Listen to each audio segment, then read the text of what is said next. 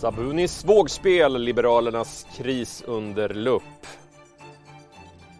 Biden 2 dagar efter installationen, senaste nytt från USA. Och så tittar vi närmare på den norska handelsplattformen Euronext Growth, även kallad Cowboylistan. Ja, välkomna till Ekonomistudion säger jag till såväl tv-tittare som poddlyssnare. Jag heter Andreas Johansson och det är fredag den 22 januari närmare bestämt. En minst sagt nyhetsintensiv vecka är på väg att ta slut. Vi ska börja med en marknadskoll. Precis som vanligt, Ylva Johansson har örat mot börsgolvet. Vad susar där ute? Jo, Andreas, om vi kikar på Stockholmsbörsen så handlas den idag neråt ungefär 0,4%, vilket dock är något bättre än de europeiska börserna här idag. Och det är överlag ganska surt klimat på storbolagsindex. Det är enbart några få bolag som handlas uppåt och det rör sig om små rörelser. I toppen hittar vi Electrolux som stiger 0,5%, följt av Sandvik som vi lämnade rapport igår och som stiger något under 0,5%. Även ABB, Hexagon och Assa Abloy återfinns i toppen. Men de flesta bolag på storbolagsindex återfinns alltså i botten. Allra mest backar Boliden ner nästan 3%, följt av SKF som backar över 1,5%. Hennes Mauritz och Evolution är ner 1% vardera, Andreas. Ja, Ylva, rapportsäsongen har ju dragit igång och bland annat har ju fastighetsbolaget Castellum lämnat rapport idag. Ja, men det stämmer. Bolaget lämnade ju rapport tidigare här idag och har redovisat ett bättre förvaltningsresultat än väntat och föreslår också en utdelning på 6,90 kronor per aktie för räkenskapsåret 2020. Och kikar på aktien så stiger den ungefär 1% här idag. Ett annat bolag som vi lämnade rapport igår, det är Avanza som då backade 7% på börsen. Idag rekylerar Avanza upp ungefär 2%. Avslutningsvis ska vi också ta och kika på terminerna naturligtvis för USA-börsen som ju handlas på rekordnivåer senaste tiden. Idag ser det ut att bli en öppning neråt när fokus återigen riktas mot det ökande antalet coronasmittade och effekten av det. Tack för det, Ylva Johansson. Ja, Joe Bidens första dagar som president, hur har han startat och vad gör egentligen Donald Trump och hur går det med vaccinen? Det är frågor som vi ska få svar på. Frida Wallner är nämligen DIs korrespondent i USA, fortfarande DIs korrespondent i USA ska jag säga. Vad är senaste nytt från din horisont, Frida? Ja, senaste nytt är att Joe Biden verkligen har gjort en rivstart i Vita huset. De här 2 dagarna som han har varit president nu så har han ju fattat beslut om en rad dekret. Första dagen så handlar det mycket om att dra tillbaka många av Donald Trumps kontroversiella beslut. Men under gårdagen så var ju fokus framförallt då på att sjösätta hans plan för coronapandemin. Bland annat hur man ska få upp farten i vaccinationsutrullningen bland annat. Idag så väntas han framförallt fokusera på att få ut mer ekonomiskt stöd till USAs fattigaste människor. De som har drabbats väldigt hårt av krisen. I övrigt, vad som händer är ju att senaten precis har ju fått 3 nya medlemmar, 3 demokrater som har kommit in. Och man håller ju på att sätta formerna lite grann för hur arbetet i kongressen kommer att se ut framöver. Bland annat ska man ju bestämma när man ska starta riksrättegången mot Donald Trump.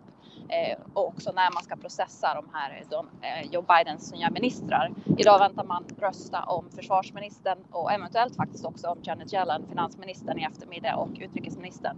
Vi får se vad som händer. Det är ju en ganska aggressiv vaccinationskampanj som Joe Biden har lanserat. Hur går det med den? Alltså, hittills har det gått väldigt, väldigt sakta i utrullningen.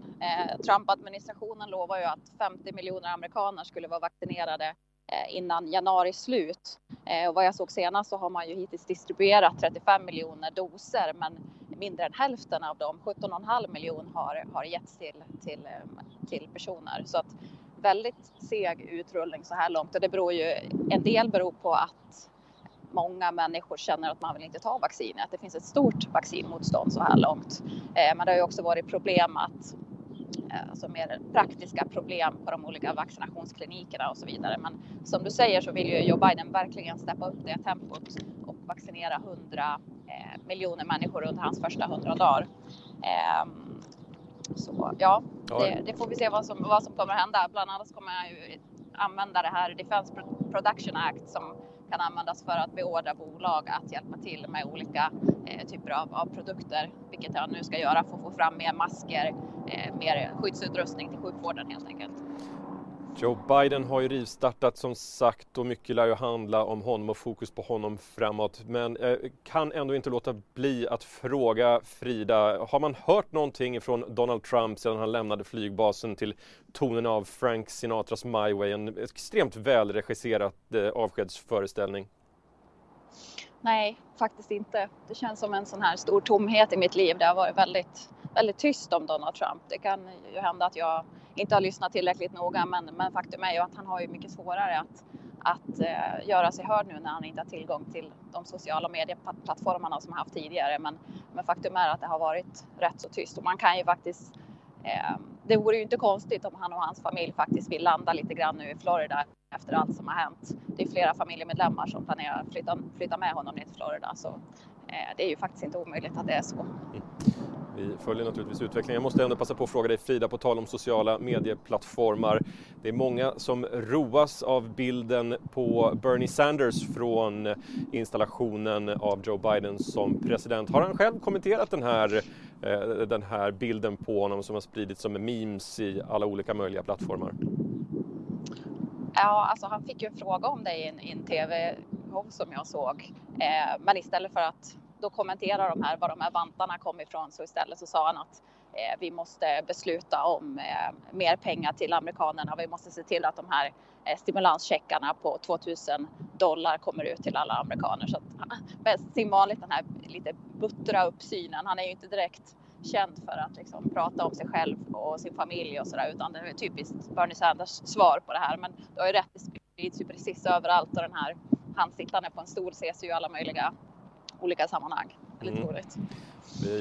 Vi kan också roa oss med lite humor i Ekonomistudion och passa på med det. Man kan också tillägga att han hade faktiskt exakt samma vantar på sig den 20 januari för ett år sedan.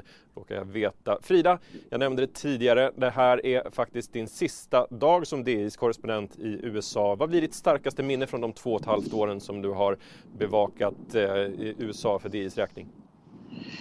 Alltså, det är så svår fråga, men jag har ju väldigt svårt att släppa den här dagen nu i mitten av november när det blev klart att Joe Biden hade vunnit valet, när alla olika mediehus gick ut med att han hade vunnit. Och jag fann mig här i Brooklyn, och det var ju den här jublet som var från alla hus och människor som bara kutade ut på gatorna och bilar som tutade, den här lättnaden och glädjen som var här i stan. Det har jag väldigt svårt att släppa, för att det var sån. Ja, det kändes som att många människor här har varit liksom deprimerade ända sedan Donald Trump svors in som president. Så ja, det var en fantastisk känsla att få vara med om faktiskt. Och sen köra igenom New York när vi åkte ner till Wilmington för att vara med på hans tal där på kvällen. Joe Bidens tal var också det är en sån upplevelse som jag inte kommer att glömma. Tack för det, Frida Wallnor, och välkommen hem!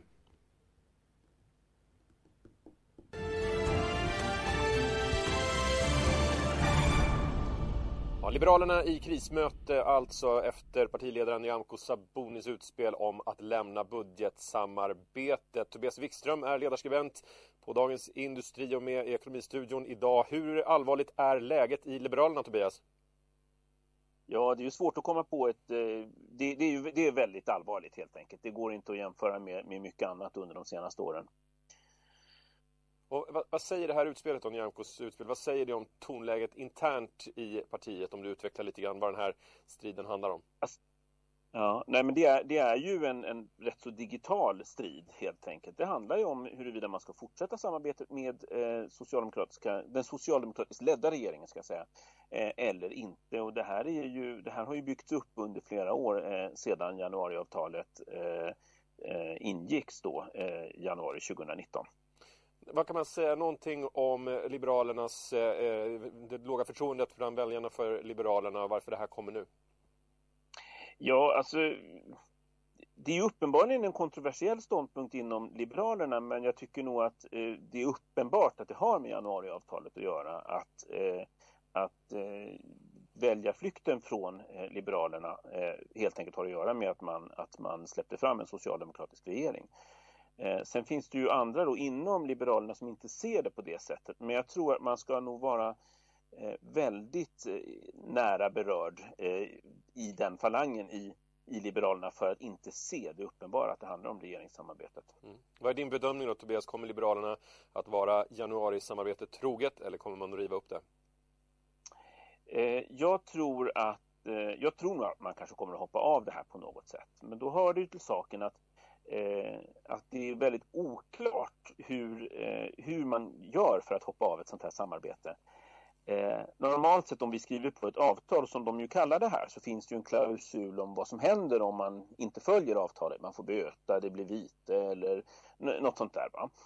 Men i det här fallet så finns det inte det. Så det enda Liberalerna kan göra är att säga att ja, men nu är vi så ledsna på hur det här har hanterats av Socialdemokraterna så vi kommer inte att delta i några budgetförhandlingar till hösten. Och ni kan inte räkna med vårt stöd i riksdagen. Och problemet med det är ju två saker. Dels då släpper man ju i praktiken fram en budget som röstas igenom med hjälp av Sverigedemokraterna. Precis som man gjorde då i december 2018 innan januariavtalet hade kommit på plats. Det är det ena problemet och det andra problemet är ju att det inte leder till att Stefan Löfven får avgå bara för den sakens skull. Enligt skolboken på statskunskapen så fick vi lära oss att om en regeringsbudget blir fälld, ja men då avgår regeringen. Det är ingen regering som vill sitta kvar om budgeten blir fälld. Men nu har Stefan Löfven överbevisat denna sanning då 2 gånger. Hela året 2015, helåret 2019 så regerade han på en borgerlig budget. Och det är klart att han kommer att göra detta igen. Så att det leder inte automatiskt till en regeringskris och ett nyval. Det är bara statsministern som har rätt att utlysa nyval, så är det faktiskt. Men om man tittar då på för 3:e gången leda på en borgerlig budget, det är ju ett ganska så svårt nederlag. Det är det. Nu ska vi först säga att nu går vi händelserna lite i förväg, men om det ändå blir på det sättet så kan man ändå tänka sig att Stefan Löfven kan vrida till det på ett bra sätt från hans synpunkt ungefär så här.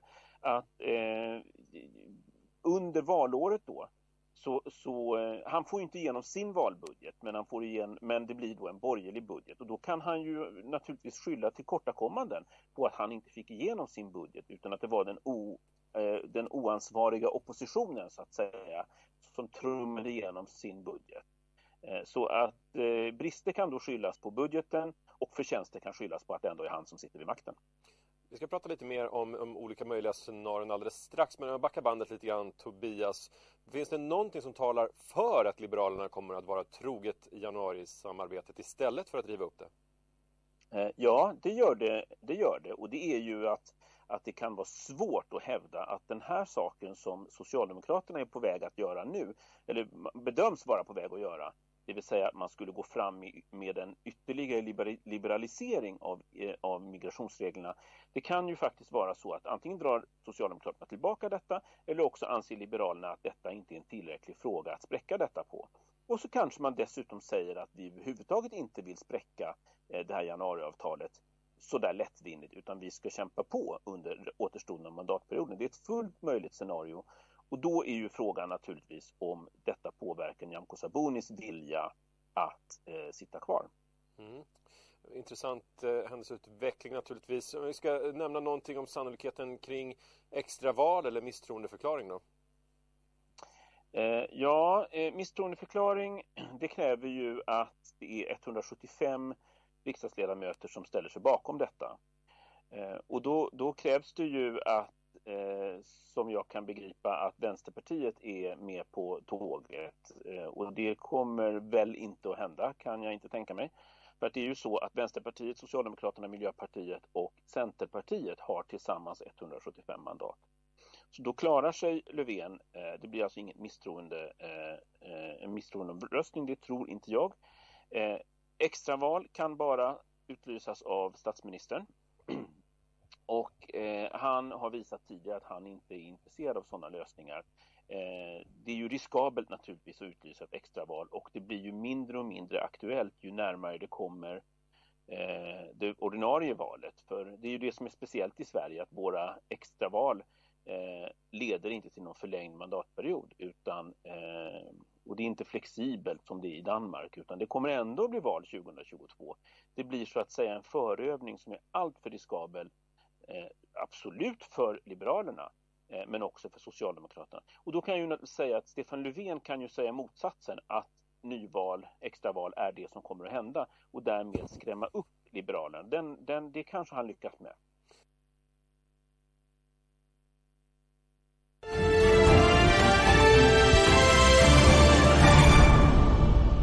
Norska handelsplattformen Euronext Growth, tidigare Merkur Market, har blivit ett glödhett börsalternativ för mindre tillväxtbolag, och under 2020 genomfördes nästan 50 nynoteringar. Frida Bratt, sparekonom på Nordnet, är med i Ekonomistudion här för att bena lite i begreppen. Vad är Euronext Growth för slags lista egentligen? Ja, men enkelt uttryckt så kan man väl säga att det är Norges motsvarighet till vår egen First North här i Stockholm. Så att det är helt enkelt en lista där man i Norge vill någonstans starta en techhub och fånga in heta tillväxtbolag, så att man får också en naturlig resa till framförallt Oslo börs då, så att de här bolagen inte tar iväg någon annanstans. Det är väl mycket det som är syftet också. Det liknar First North, säger du. Skulle du göra en bedömning att de är likvärdiga?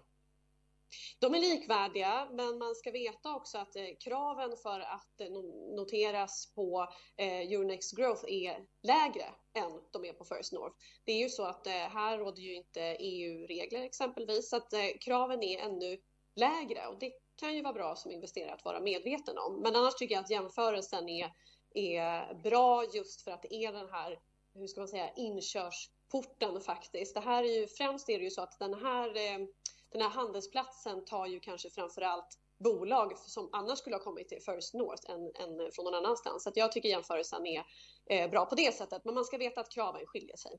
Om vi pratar om de här lägre kraven då, precis, vilka risker ser du här? Ja, men det är ju såklart risker. Alltså det krävs inget prospekt i den mening som vi är vana vid. Det är klart att när en process går så snabbt som den gör också för att notera sig på den här listan, hur väl genomlyst blir bolaget då? Det blir ju en kvalitetsstämpel när ett bolag noterar sig på Stockholmsbörsen, för att man vet att då görs den här kollen av styrelse, ledning, börserfarenhet och så vidare. Men något motsvarande den kollen görs ju inte. Det säger sig självt att när det ska gå så snabbt som det här ju faktiskt, poängen är ju att det ska gå väldigt snabbt också att notera sig. Ja, men då blir det ju en begränsad genomlysning, så att då kanske det inte handlar om bara en kursrisk. Det kanske till och med är så att det här är ett förhoppningsbolag som också kan gå i konkurs. Vem vet?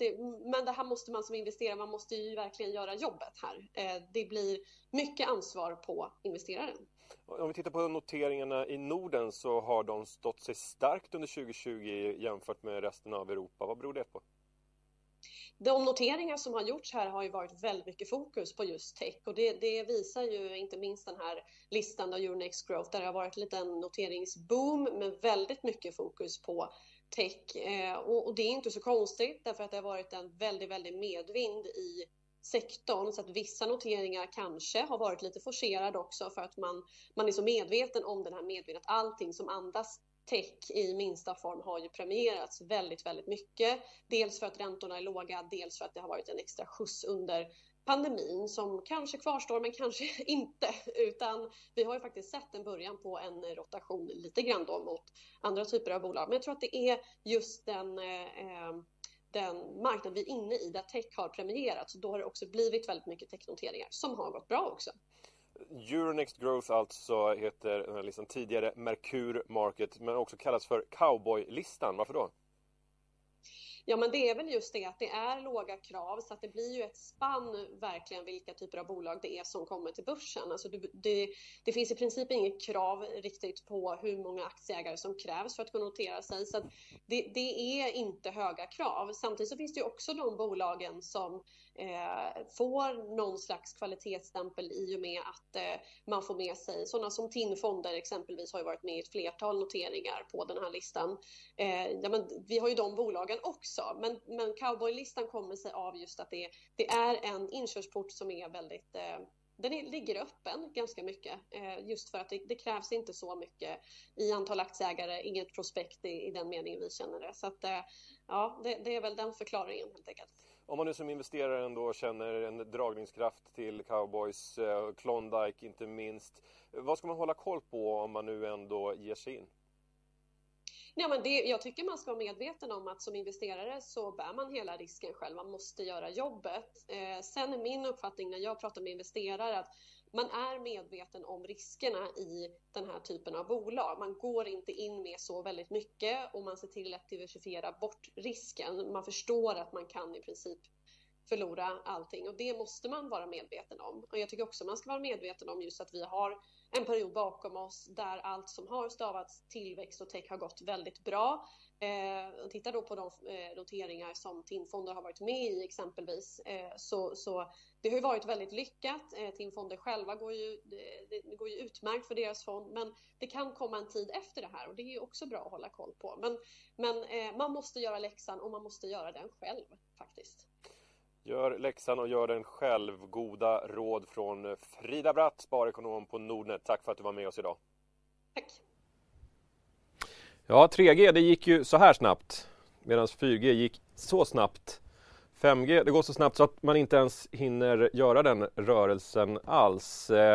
Vi ska lyssna på vad man ska använda tekniken till. Jens Sander, han är professor i radiosystemteknik vid Kungliga Tekniska Högskolan och så här säger han om 5G. Operationer på distans, självkörande bilar och en uppkopplad industri. Ja, det är bara några av möjligheterna som brukar lyftas fram när man pratar om det nya 5G-nätet. Ja, det är ju lite grann en marknadsföringsgimmick också. Va? För det handlar om egentligen att vi ska digitalisera samhället, vi ska digitalisera allting. Och kommunikationen är liksom en liten komponent. Va? Det är en viktig komponent att vi kan kommunicera med de här prylarna. Och en del av de här kommer att kommunicera via 5G-nätet, andra kommer att kommunicera via andra nät. Nu sätter man ju liksom likhetstecken mellan 5G och digitalisering och det vänder jag mig lite grann emot för digitalisering har pågått länge och den kommer fortsätta så att säga. Och 5G kommer att hjälpa den på traven och göra att vi kan, men det är ju inte det som är 5G liksom. Det är två skilda saker. Ja, enligt Jens Sander som är professor i radiosystemteknik på Kungliga Tekniska Högskolan är det inte själva digitaliseringen som är den stora skillnaden med 5G.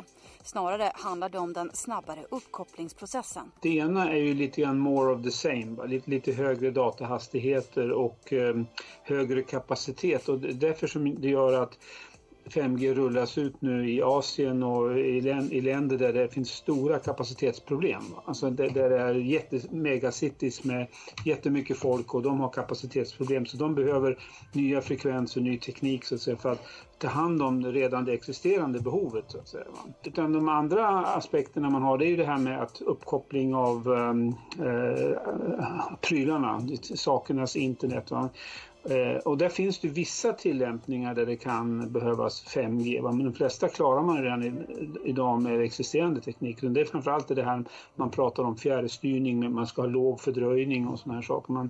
Man visar det här exemplet med att styra den här fordonen eller såna här saker. Det är där den användningen kommer. Ja, fördelarna som lyfts fram med en utbyggnad av 5G-nätet är många. Men det finns också en hel del risker.